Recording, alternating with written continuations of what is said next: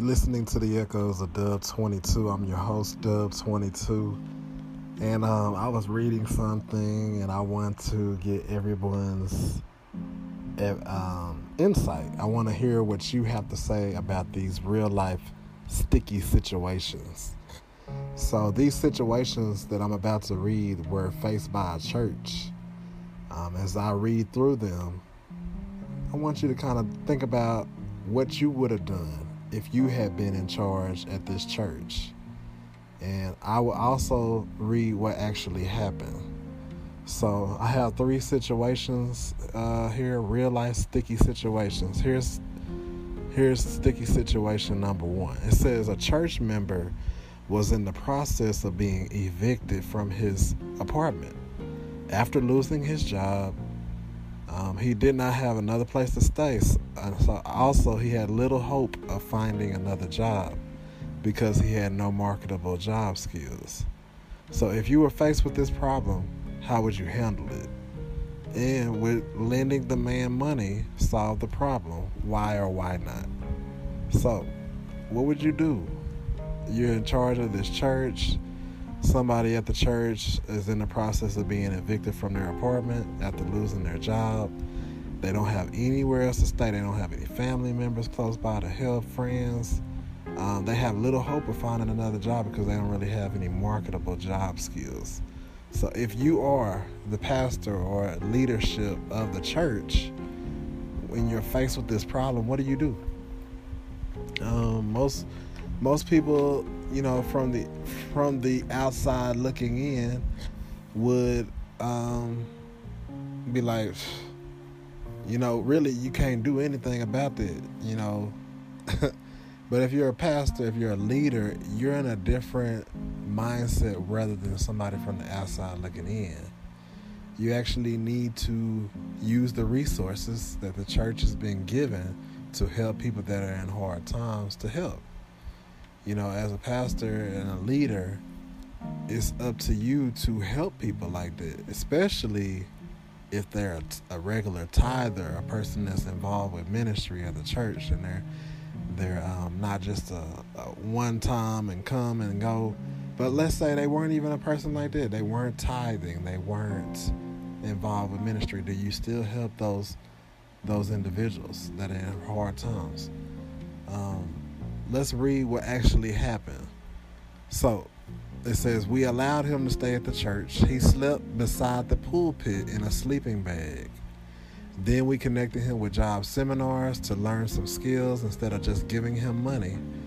He did things around the church like sweeping the floor and setting up chairs as a way of repaying us. We didn't ask him to do it. He did it on his own. It gave him dignity. Eventually, he got a job and a place to stay. Through this experience, he learned a better way to take care of himself. So, in this situation, they gave him a place to stay. They gave him a sleeping bag. He got to sleep right next to the pulpit. I bet it was a very humbling experience for this young man. He was able to get connected with seminars and learn some skills for jobs and get his skills set up. And instead of them giving him money, check this out, they actually allowed him to do things around the church. Or he wasn't even asked to do it. He did it on his own. He volunteered. He swept. He set up chairs. And then on top of that, it gave him dignity. And after a short period of time, he got a job and he got a place to stay. And he learned how to take better care of himself. So I think that's a great one. A lot of people probably, you would have a mindset to just give him some money, let him at least pay this month's rent, and eventually, if he's able to, let him pay back, or just do it out of the kindness of your heart. If you're a church that has the resources necessary to help somebody like that. I am pretty sure that many churches everywhere, especially big churches, are hounded upon by people that are in hard times. We should never turn people away. We should always do what we can. And I always believe that The church should be a resource for people that are in hard times. It could have been a death in the family. It could have been just people needing therapy, people needing counseling, people needing help, prayer. People need prayer from godly people, So I like that one. Let's look at the next one. One of the church members was a young man who had five children by 5 different women. When he became a Christian, he felt very bad about his past life. He asked, "What should I do? The woman I'm engaged to now is also pregnant. So how would you answer this young man? And what is a tactful way to handle this situation?" So you got a church member who's a young man. He has 5 children by 5 different women. I can already imagine that most people will already be prejudging him. Like, you got 5 children, 5 different women. Yeah, that means that you just sowing your royal oats everywhere.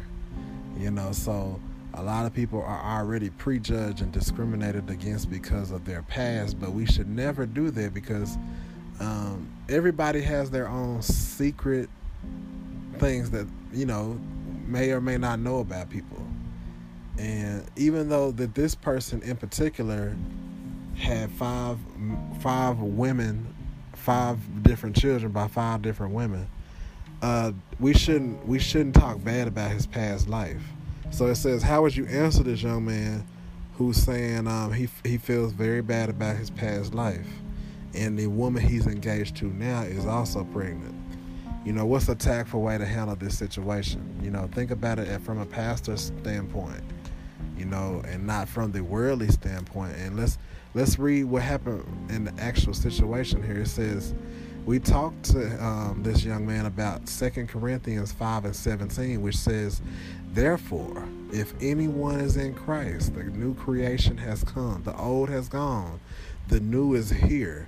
We told him that God forgave him and that he was starting with a spiritually clean slate. However, he still had an emotional and financial responsibility to the children he had brought into the world.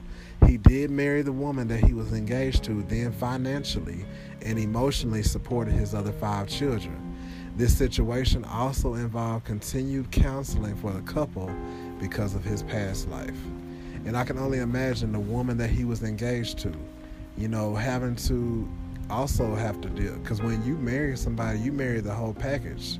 You don't marry just that man or that woman. You marry the whole thing that comes with them. So she married him as well as the other 5 children. And she also married into dealing with all these 5 different women.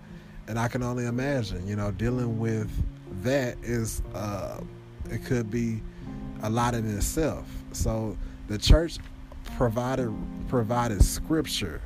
I love that. 2 Corinthians 5:17. They didn't just tell them what they think he should have heard, but they told him what the Bible said in this. And that's what we need to be doing more of. And when we giving counsel to people, we need to go back to the Word of God and what the Word of God says. Don't just go off of the cusp of what you think, your mindset. You need to pray and ask God to direct you to Scripture to where you can help direct and counsel somebody and guide them. That's how you give good spiritual sound advice. All right, so here's the last one. It says there was a problem with one of the older church members involving financial matters. She generally acted independently in that she kept overspending church funds on her pet project and refused to consult with anyone concerning these expenditures.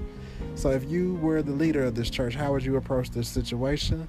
And what are the main issues here? So we have an older church member, somebody that probably has been there for 10, 20, 30 years. A person that has probably been trusted just because of their loyalty of being involved with ministry. A person that comes to church regularly, Sunday, Wednesdays, and involved with different ministries at the church. Not only do they come and very frequent and very often in church, But now this person is involved with some financial matters. And, because they've been there so long, people start to trust.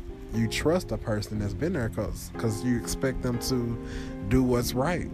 But in this situation, this person wasn't. They were overspending church funds.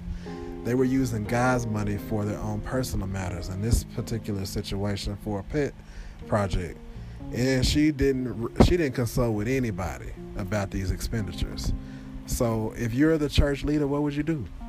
I mean, let's read what it says. It says the issue here was basically one of obedience to the leadership of the church. Basically, we stood our ground. We respected this woman's age and loved her, but she needed to know that she was financially accountable as far as the church's funds were concerned. She needed to see the bigger picture, that we work together as a body, not separately from one another. So basically, that is the correct way. I mean, you want to handle situations privately, which right now you can see that this leader of the church had dealt with this person privately. They didn't try to put him out on blast or, say during the church service, somebody here has been, overutilizing funds for something else, and didn't try to put them on blast, but handled that person secretly, handled that person, one-on-one or in a group setting, and let them know we're all here to build up the body of Christ. And so when you're doing selfish things, you're acting separately, and that's not what God wants. So look, these are some real life sticky situations. Guys, please hit me up on my voice messages. Tell me what you think. I really would like to hear, if these are some situations that another church has dealt with, or your church is currently dealing with, or maybe you've even dealt with some of these things in your workplace. So reach out to me on my messages. I'm on Instagram, your boy Dub2, YABOYDUB2. I'm on Twitter, your boy Dub2. And I'm on Facebook, Matthew Loftis, LOFTIS. So reach out to me, direct message me. Also, my email is matthew.loftis@yahoo.com. So MATTHEW.loftis, LOFTIS @yahoo.com. Reach out to me, direct message me, anchor message me, Twitter, Instagram, Facebook, Snapchat. I'm on there as your boy Dub22. Like, I'm on all avenues. You can reach out to me. Let me know what you think about some of these real life sticky situations. I hope you guys have a God bless rest of your evening.